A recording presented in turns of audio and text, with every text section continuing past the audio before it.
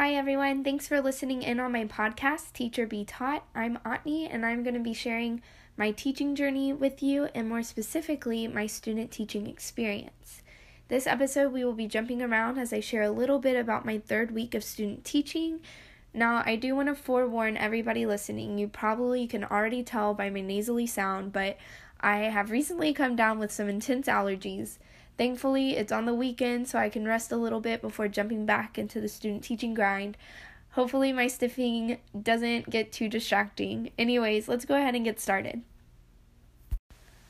So, I think we'll organize this episode a little differently since it's so sporadic and there's a lot of random things happening. And I think the easiest way to do that is going day by day. So, my week started off with drills on Monday. We practiced our fire drill, weather drill, lockdown, and lockout. Everything seemed to run quite smoothly. However, it's just so sad that we even have to practice an active shooter drill. And it's even sadder that the likelihood of us actually using an active shooter drill seems more probable than a fire drill. It just amazes me. It's so sad. Anyways, for any future teachers, just be sure to ask your CT what the expectations are prior to the drills. So where do you go in the fire drill? Where outside do you stand? What are the expectations for the students? What do the teachers do in that situation? And all of that is just to make sure that you are consistent with what all the other teachers are doing. Also, one thing I thought was very important and cool was to hear that my principal came on the intercom and just explained the purpose and expectations of each drill, with the huge emphasis on that it's just practice. There's no reason to be afraid. She would just re-emphasize over and over, this is practice, remember, we are safe. We are just making sure that we know what to do in if there ever was a real scenario where we had to use these drills. And I think that's really important to cover, especially for younger children. So I thought that was just really cool how she just emphasized that. But once again, it's just so sad that we even have to go practice some of these drills. Tuesday was quite eventful, actually. One reason was because all the student teachers in the district had to attend a district-wide mandatory student-teacher conference. Every student teacher will be required to attend their district's orientation, and that's basically what this conference was. We sat in an auditorium with student teachers from Texas State, U of H, student teachers in primary and secondary, all serving in the same district this semester. During the conference, the district's HR team went through a PowerPoint about expectations for their faculty, schools, and student teachers, and also spoke a little bit on applying for jobs and available positions. First of all, I'm going to let you all know that they were very adamant about clarifying that if you haven't finished your certification tests, you cannot get hired. So for those of you future student teachers, please start considering getting ahead of those tests before you student teach. Don't procrastinate. I was even sitting there with 2 of my tests done and one scheduled for that Thursday and was literally questioning if they would hire me, mainly because I'm dramatic. But I'm going to mention a little bit about the tests I took this week when we get to Thursday, but I want to wait until I get my scores back before I make the episode dedicated to just certification exams, which will probably be in 2 weeks or so. I'm super excited about that episode, and I hope to do that one collaboratively so y'all can hear from multiple perspectives on study resources, test-taking strategies, and our experiences in general. Also, if you're a future student teacher and have to take any exams other than the PPR, ESL, or core EC through 6, please let me know, whether it's SPED or secondary or anything else. That way I can find one of my friends who has already taken that exam to be on that episode and share their experiences or strategies for that specific test, so you can know what to expect. But back to Tuesday. The second reason it was so eventful wasn't necessarily due to any student teaching business, but a lot to do with cars. I rode with my student teacher friends at my same campus to our mandatory conference, And prior to this, after school, I had swung by my car to switch out some binders, and then I just jumped in their car and left. That's like a minor detail, but we'll come back to it. A few hours later, we get out of the conference, and it is relentlessly pouring. And my sweet friend runs to her car in the rain with an umbrella and drives around, picks us up. So we're all soaked, running to her car, and she drives us back to our school so we can grab our cars. Well, as I'm walking to my car and the rain had let up at this point, I realize I can't find my keys. So I'm just searching through my bag, and as I approach my car door, I see my keys just beautifully laying on the car floor. And I had literally locked them in my car while switching binders and just never noticed it. But easy fix, right? Like, my friend drove me home and my mom was going to drop me off later that night with my spare keys. Fast forward to that night when my mom went to drop me off, I got in my car, waved her goodbye, went to turn my key in the ignition, and nothing. My car was completely dead. Like, the battery, there was nothing left.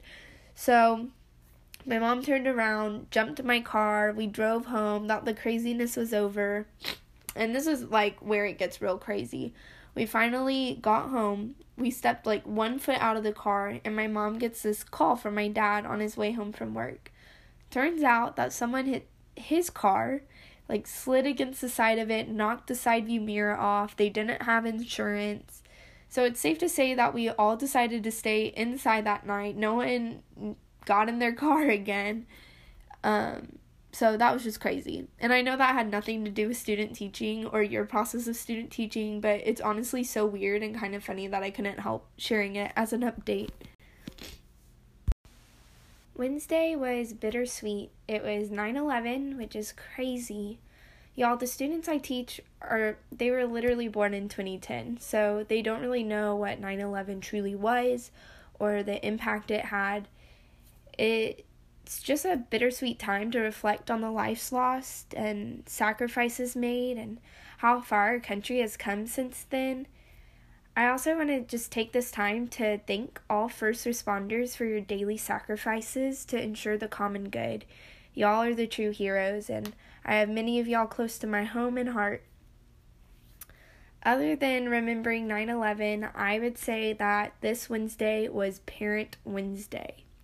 First of all, I forgot my breakfast, and a parent ended up bringing my CT and I Chick-fil-A biscuits. Can we say a blessing? Then, for lunch, another parent brought me literally a huge drink of Dr. Pepper. Honestly, this is a side note, but teaching 4 classes has its perks because you get 4 times the amount of loving parents. The other side of Parent Wednesday was a phone call conference with an upset parent who is concerned for his daughter in a potential bully situation. First of all, student teachers, I encourage you to ask your CTs if you can join in on any parent-teacher calls. It's important to see how those work, and as a student teacher, you don't speak or anything, but you just observe and are able to ask questions to your CT after. So, like, one of my questions, because parent-teacher interaction in the, like, negative sense is kind of one of my fears. My question was, like, how do you go into it? Like, what do you share, especially with an aggressive parent? And she just shared that you really just have to go off of your observations. Like, what I observe or what I have seen is this, and not make really, like, claims, but just share what you are observing as a teacher. And that's when documentation, y'all, is so important, that you're documenting what your students do and things like that, because you have that to rely on in these specific situations. So this also goes for asking to attend vertical team, IEP, 504, and faculty meetings, and asking specific questions correlating with those topics. So take advantage of your whole student teaching experience so you know what to expect as an actual teacher. You're there to learn, so take advantage of it.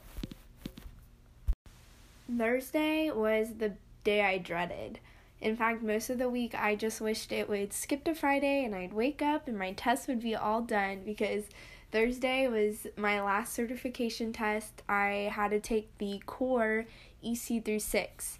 And the reason that is just such a monstrous test is because it covers 5 different subjects. You have language arts, math, science, social studies, and then fine arts, PE, health. And so that's just so much to cram in one test that my brain would always get overwhelmed when I went to study for it because I didn't know what to focus on. And so to briefly cover this test, I guess what I would share, because I was most shocked by this, is that you don't just have 5 hours to complete the whole test. Like, you don't have 5 hours for, like, all of those subjects. It's already divided. So for language arts, you have 2 hours. And if you get done with language arts and you have 40 minutes to spare, it doesn't carry over.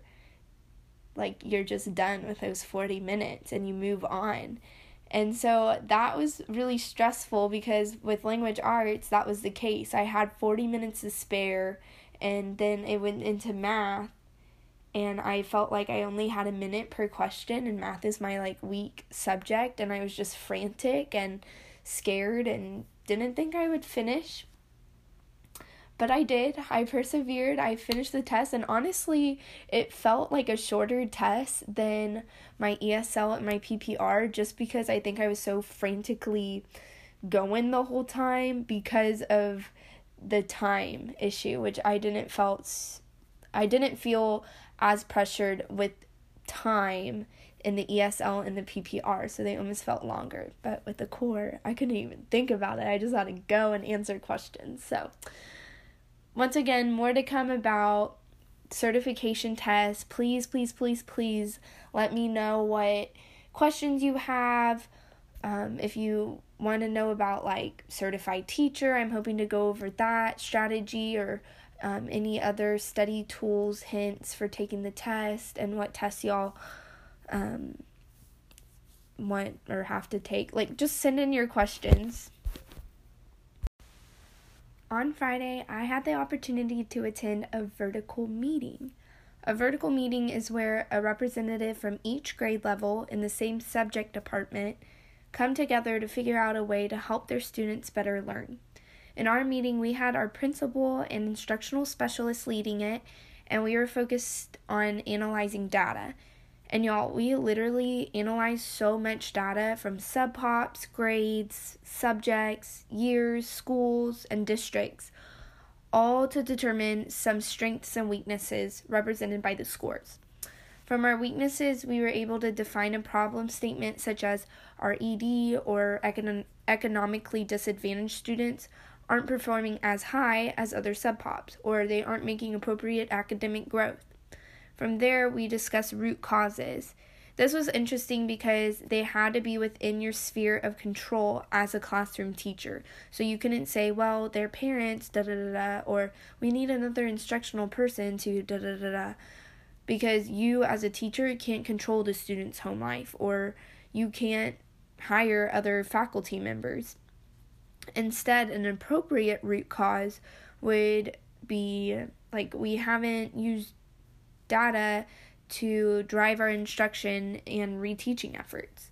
From there, you can apply strategies to use to fix this problem, such as small groups, number talk, imagine math. Those are some of the ones that we chose as the math department.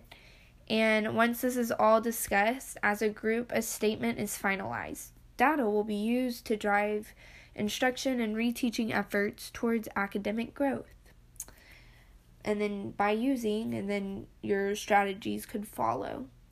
And that meeting took about half the day, but it was just a really cool opportunity to just sit in on, and loved it. That brings us to the end of this episode. Thanks so much for listening, and I'm sorry for the randomness and sniffles. This week I'll update you with how my first observation goes and what to expect for that. Just a reminder before I sign off, please feel free to share this with any future student-teacher friends or aspiring teachers. I would love this to serve as a resource for them. And please send in any questions you have that you would like covered, especially for those certification exams. Anyways, I hope y'all have an awesome week, and I'll catch y'all next time on Teach or Be Taught.